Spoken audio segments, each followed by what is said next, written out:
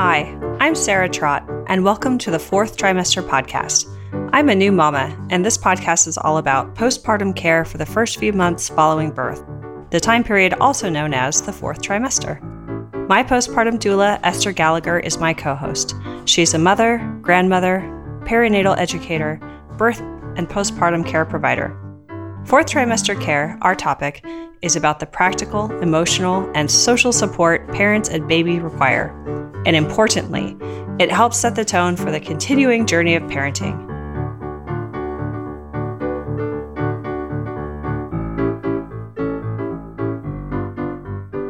Hi, this is Sarah Trott. Welcome back to the Fourth Trimester Podcast. I'm here with Lisa Chin, who is a returning guest on our show, and I'm so happy to have her back. Hi, Lisa. Hi, Sarah. I'm so excited to be here and having kind of a 2.0 conversation. Yes, definitely. And we've had a really great warm-up session right before this, which has perfectly primed our conversation, as well as some preps that we had before. And I would remind everyone that we have a website, which is fourthtrimesterpodcast.com. Please go check it out. Sign up for our newsletter. Subscribe to our iTunes so you can get alerted every time we have a new show. Lisa and I talked a while ago, episode 16. So one of our earliest guests. And one of the things that she and I connected on very early was the preciousness around the first few months after giving birth. And Lisa, you have such a tremendous story around your traditions. You talked about your own confinement story specifically. And we talked about other kinds of traditions, including, which are not necessarily part of your Chinese American heritage, but just providing a mother with food, with warmth, with cleaning and caring for the home, with emotional support, and a lot of interesting topics that are touched on with lots of different cultures. So anyone who's listening, if you want to hear more about that story and that topic, please go back and listen to my prior conversation with Lisa because it's excellent. And Lisa, since then, congratulations, you've had 2 more babies. Yes. Happy for you. Thank you. Can you tell us a little bit about your fourth trimester experience with number 2 and number 3? Sure. It's so funny because you think you did it once, right? And you've conquered it and things just, they'll get easier, and it doesn't. It doesn't quite get easier. But with 2 and 3, there were 2 different experiences.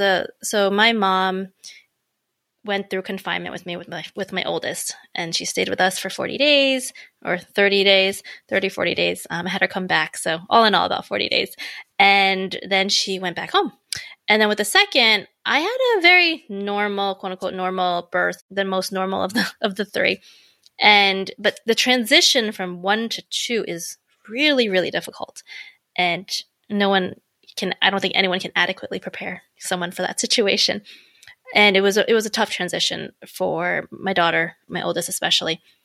We went through confinement and we did all of that, and it was wonderful to have my mom there again and helping us. And then when she left and I had my baby, and then I had my daughter come back home, and and she wanted attention and she needed this and that, and it was just too much. So then I ended up inviting my mom back to live with us. So that confinement really has extended the past 6 years. And then with my third, we actually moved to the suburbs of Boston. And my mom was here. My mother-in-law came. And what was really interesting about that experience was I had a friend who said, I'd be happy to bring you food. She's amazing. She's happy to bring you food. And I'm like, well, my mom's here. My mother-in-law's here. I have more help than anyone else that I know. And yet I said yes to her because I didn't want to disappoint her in a way. However, it made me realize why shouldn't I accept all this help?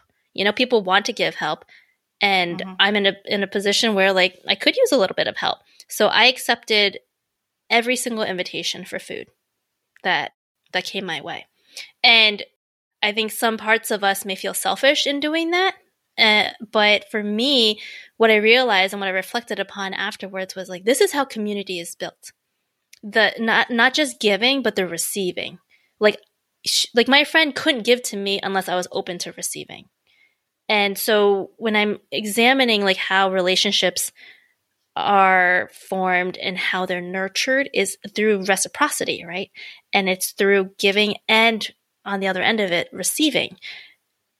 And through that experience, I formed better, stronger relationships with these women who I had really just met in the last 6 months or when I just moved into the suburbs. So that was a really big learning for me too. So confinement has just been like, it's amazing. And I milked my last confinement because I was planning on that to be my last one, and I milked it for all it was worth for sure. You felt more confident, it sounds like, in the second and third, saying yes and receiving help. Absolutely. And I think that's a lesson that we all need to learn as mothers, as humans, really, that we should not be doing it alone. And there's no badge of courage, right? We don't get anything extra for trying to do it ourselves. It's really important that we actually bring that back into our culture, in the idea of community, the idea of helping one another out, and also the humility that is needed to receive. Did you ask friends to bring you things, or was it just being volunteered, or what did that look like? It was just volunteered. So one person started, and then we're part of a group. So then other people in the group started offering, and it wasn't a lot of food. I mean, I think I had maybe like 5 or 6 meals, which is a decent amount, and there's leftovers and whatnot. And what was really great was one person brought over this amazing like pork butt and cabbage. It was like a slow cooked or Instapot, braised kind of deal. But it was like pretty plain, but it was delicious. And what was really awesome was I was able to invite another mom who was like maybe 3 months postpartum, and I was at that point like a month and a half, or maybe I was only a month. And she came over and we shared that meal together. So this one friend gave a meal to me, and then I was able to share it with another mom who was in a very similar position. And we have a memory from it. And then I actually served that same dish a couple months ago. We had, a bunch of us had lunch together, and I served that. And it was it's amazing to have those experiences, and food is also such a unifying topic. Yeah, it sure is. Lisa, thank you for sharing that. And before we go further, I want to give you a proper introduction. So, Lisa, you have been doing a number of different things in the perinatal space. You've done events with the Fourth Trimester Summit, and I know you're thinking about what's next with that. And right now you're focused on coaching. And so I would describe you as an empowerment coach. And what you do is you really light a torch for purpose-driven women. And this is focused on reclamation and empowerment. So those are the 2 words I would use to describe you and your work, which I have firsthand experience of. And I couldn't recommend your work more. So thank you. And really helping women become more confident and visible in the work that they do and being their authentic selves. And you are someone who uses both sides of your brain, balancing the masculine, feminine, and viewing the world in a grayscale. And you have a website, which is lisaforreal.com, where people can go to learn more about you. You're also a mom, which you've just talked about. And you are a second-generation Chinese American as well, which plays into your identity quite a bit and is part of some of the stories you've shared with us here on the show. So that's your proper introduction. Thank you. If there's anything I've left out, feel free to chime in and share. No, it's wonderful. Thank you. Okay, great.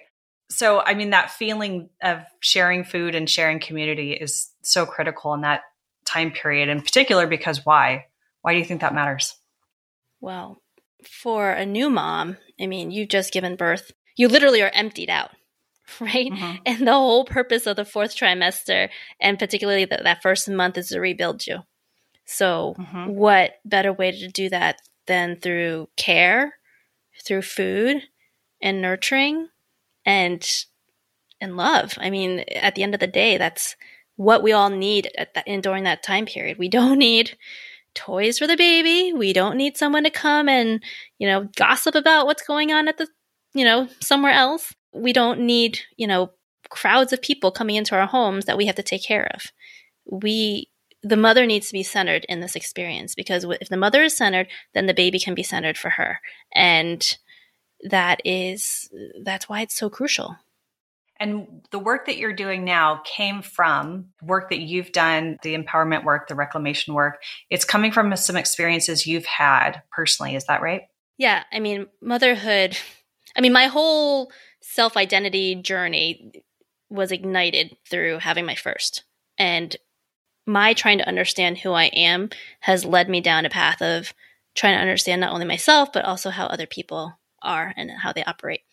And by being a mother, I also feel like I have this firsthand experience of like seeing how we develop as people, right? And how what I say impacts them. And then as I examine myself, I think about what happened when I was little, and then seeing the impacts, the longer term impacts on myself. And it's this weird position I'm in where I feel like these timelines are overlapping as I'm viewing them. And it is only through having children and observing my children and being a mother that I actually have come to this work that I do. Are there any stories or examples or something that you could share that triggered this for you? Yeah. So to me, mothering, most of us, I would say, I want to say all of us, it's hard to say all. 99.9% of us are mothering, parenting from experiences that cause us not to be seen, heard, or taken care of. And our children, I think motherhood, as well as business, I think motherhood is this amazing opportunity for us to heal ourselves if we're open to that, and if we have kind of the mind space and like the capacity to do it, because we're often so overwhelmed by other things. When I observe my kids, I see that if they're triggering me, I think about, okay, what did I not get at that age that they're expecting me to give to them that I need to look at? So for instance, my son, my second, he was, I think, like 2.5 or 3. It was the Olympics maybe a couple of years ago. And he wanted to stay up and watch the relay race, the women's 4x4. And of course, it's the last race. So we stayed up until 9:59 or whatever time it was when they decided that they were going to air that race. And then he finally watched it, and then he completely lost it afterwards, right? Trying to get him to sleep, and he was way overtired. And after I finally got him to sleep, I went and I wrote, because that's often how I process things. I also write every day, so it's kind of an excuse for me to help process things. I was writing, and I said, what is it about this that didn't allow me to be there for him in a way that I would want to? Like, every fiber of my being wanted to take care of him and like be patient and nurturing, and yet I didn't. I'm pretty sure I yelled and got really frustrated. And I thought, well, it was because when I was 3, I wasn't heard. I didn't have the permission to do that. So it was part of it was like, how dare he? Because that's what I've ingrained in myself. How dare he act out like that? How dare he, when after I've given him something, he should be so grateful and he should go to sleep. And this is the narrative that's going on in the back of our heads. So then I went into meditation, and I spoke to that part of myself, that 3.5-year-old part of myself who wasn't taken care of in that way. And I reconciled that experience. And so that's pretty much the process that I take my clients through. So like the first is the identifying the experience that's triggering, and then looking at what underlying patterns or behaviors that exists in your life that you've gone through, and then pinpointing a memory that may be kind of a core memory. It's probably not the memory, but it's a core memory that contributes and kind of reinforces that neural pathway, right? That says, hey, if you do this, you should get this, or you shouldn't get this, or whatever it may be. And then we work on healing that. And that's kind of the process that I take my clients through. So you're tying it back to an event or a feeling from early childhood. Yeah. At the core. Yes. Because at some point that belief was imprinted in us, right? And the thing is, some people say, well, what if I don't remember exactly what happened? And I say, well, it doesn't necessarily matter. It actually matters more that you are pinpointing something. Because if that feels true to you, then that means it lives in your body. So like, I worked on my time in the womb, and my grandmother my mom hid her birth with me for 6 months, and then it was found that she was pregnant, and then my grandmother didn't want her to keep me. And so I worked through that And I don't know exactly what was said. I don't know exactly what happened or where it happened in the house or anything like that. So I worked through feeling, and part of it was working on like understanding what my mom was going through and all of that. But the healing that happened actually was the forgiveness for my grandmother, because what I realized was my grandmother wasn't saying that because she hated me, right? Which is something that you could possibly internalize as you get older, and that interaction kind of embeds, and you're like, well, she didn't want me here because she doesn't like me, because, she yells at you one time to like pick up something. And then that gets internalized. And so when I was kind of going in through that healing, and there's a Facebook Live on this describing it, but what I realized was that she was just scared. She was an immigrant. My mom was an immigrant. Wasn't like we had a bunch of money rolling around. And my brother has a disability, and I think she was scared. She was scared. And so what I did was I went in and I said, I'm not my grandmother's fear. And I just repeated that over to myself until I came to a point where I believed it and was able to release it.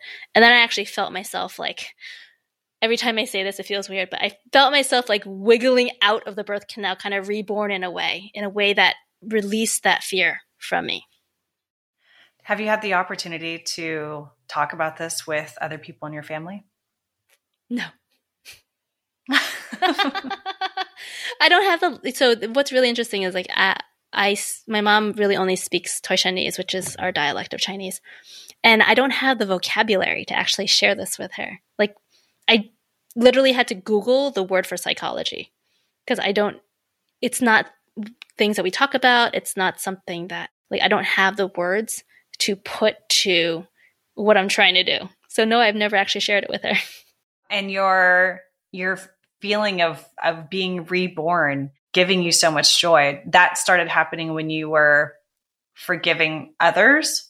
Or where did that start, or how did that come about? That one experience, I haven't reborn myself in other ways. That was very much just following what my body felt like it needed at that time. And that really was once I released it, once I released that belief that somehow my grandmother imprinted on me her fear. And, there's, I don't know, there's probably some neuroscience or whatever attached to this, but for me, it's just kind of all out there. We all hold these memories in our bodies. And when I was able to identify or disidentify with her fear, I was able to just shake that part of her off of me. And because that happened in the womb, I almost had to go through the experience again to kind of come back to the now. So one other time I was actually taking a class with a woman, and she was taking us through like a somatic experiencing sequence. And then I was in the class, and she said, put your feet up almost like in stirrups, and like maybe this will remind you of giving birth or something like that. And it did. It reminded me of giving birth to my second, which was my normal birth, right? But it was actually my most traumatic birth because control was taken away from me. I was told that I shouldn't try birthing on my knees, and that I should get on the bed because it was Sunday, and this woman, I'm pretty sure, just wanted to be out. And so I did that, and agency was taken away from me, and I pushed for 45 minutes, which was less than a quarter of the time with the other one. And he was perfectly healthy and all of that. However, I left that birth traumatized, like not as connected with him as I would have loved to have been. I had nursing aversion, and then just in addition, just chaos at home, right, with a second. And so through this class, in that moment, I was kind of taking myself through this process, and I basically walked myself through my body, through the process that I would have loved to have giving birth to my son. And I gave birth to him, like I re-gave birth to him, and I sat with that, and it was a big process. And then I went that night and I nursed, and I didn't have aversion. And so you released something for yourself. Yeah. And I think that we all have these moments like that in our bodies. And so the work that you do is helping women address these topics and overcome, empower, reclaim the experience they have, reclaim their sense of authentic self. Yes.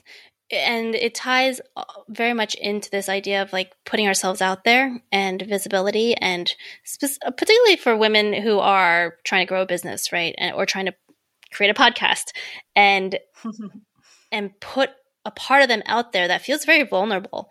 And, you and I were talking about, like, especially in professional settings, that isn't an okay thing to do.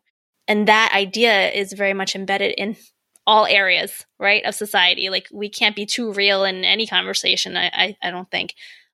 And if we can claim and reclaim these parts of ourselves that wanted to be seen and heard for what we truly needed at that time, then we can put ourselves out there in a way that allows us to be confident and comfortable in being visible as who we are. Mm-hmm. And so how does forgiveness play into this? You touched on that a little bit. Forgiveness is kind of the next level, I think. Because forgiveness is something that I don't think we can offer forgiveness. Like, I mean, it's like saying I'm sorry with like an empty I'm sorry. Like, we don't want to teach our kids to say I'm sorry just to say I'm sorry. And forgiveness is kind of in the same idea that we can't just say we forgive someone. We really have to feel it. And when things happen to us, part of it is just reconciling with it within ourselves of like, what happened to us was, that there were certain failings maybe through the system or the school or the teacher or the parent or the grandparent, whoever it may be. And then once you come to be okay with that, then it's kind of going to the next step is this forgiveness of that person, because we're all kind of working through a glass half full, right? And if you think about, and when I think about like my mom and how there are things that I wish that she had done. And the thing is, like, she couldn't, she was an immigrant. She didn't really have money. She didn't speak English. Like, all of these experiences that I could have held her accountable for. And when I look at it from a lens of forgiveness, and she's probably not the best example because I don't actually hold much against her, but it's the same idea. Like, when I think a lot of my clients have issues with their parents, and when you have that lens of like, they were at fault for it, is very different than I forgive them because they were coming from a place of not having a full glass and not having a full bucket, not having enough spoons, whatever analogy you want to use. They didn't have enough to give to me. And while I recognize that bad experience, I've come to terms with it through the work. And then once I come to terms with it, then I can offer that forgiveness, because if you still hold that resentment or anger or whatever it may be, that's still living in your body, right? So to kind of fully complete the cycle is to release any sort of attachment to what you really wanted in that moment. As always, Lisa, thank you so much for your insights, your stories. This has been such a powerful conversation. And I want to understand, if someone's listening and they want to work with you directly, can they do that? How do they do that? Yeah, you can learn more about me at my website, lisaforreal.com. And there are my offerings on the page. You can also contact me at lisa@lisaforreal.com.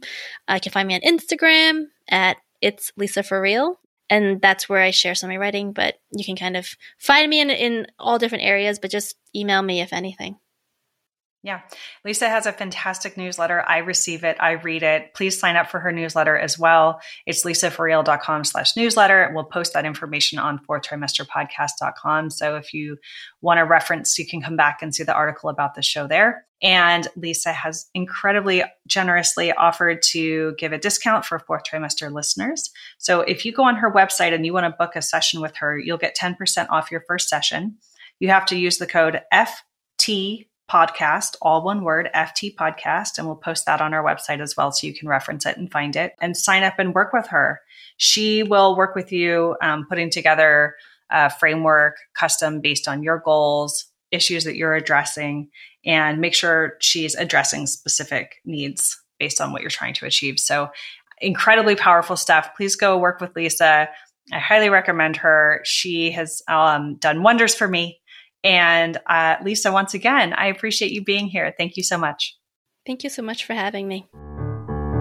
You can subscribe to this podcast in order to hear more from us. Thank you for listening, everyone, and I hope you'll join us next time on the 4th trimester. The theme music on this podcast was created by Sean Trott. Hear more at soundcloud.com/Sean Trott. Special thanks to my true loves, my husband Ben, daughter Penelope, and baby girl Evelyn. Don't forget to share the 4th trimester podcast with any new and expecting parents. I'm Sarah Trott. Goodbye for now.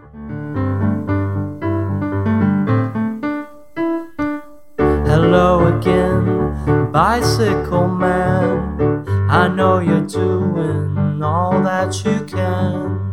I wrote the song, simple and true. I wrote the song, I'll sing a song for you.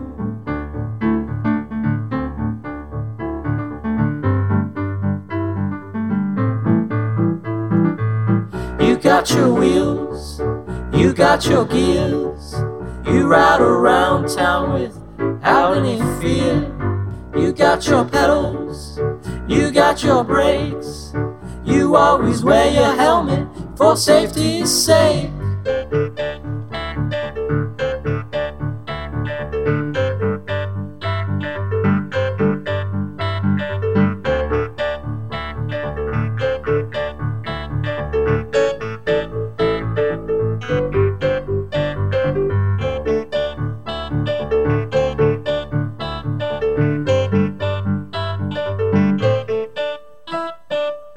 Hello again, bicycle man. I know you're doing all that you can. I wrote the song, simple and true. I wrote the song, I sing a song for you.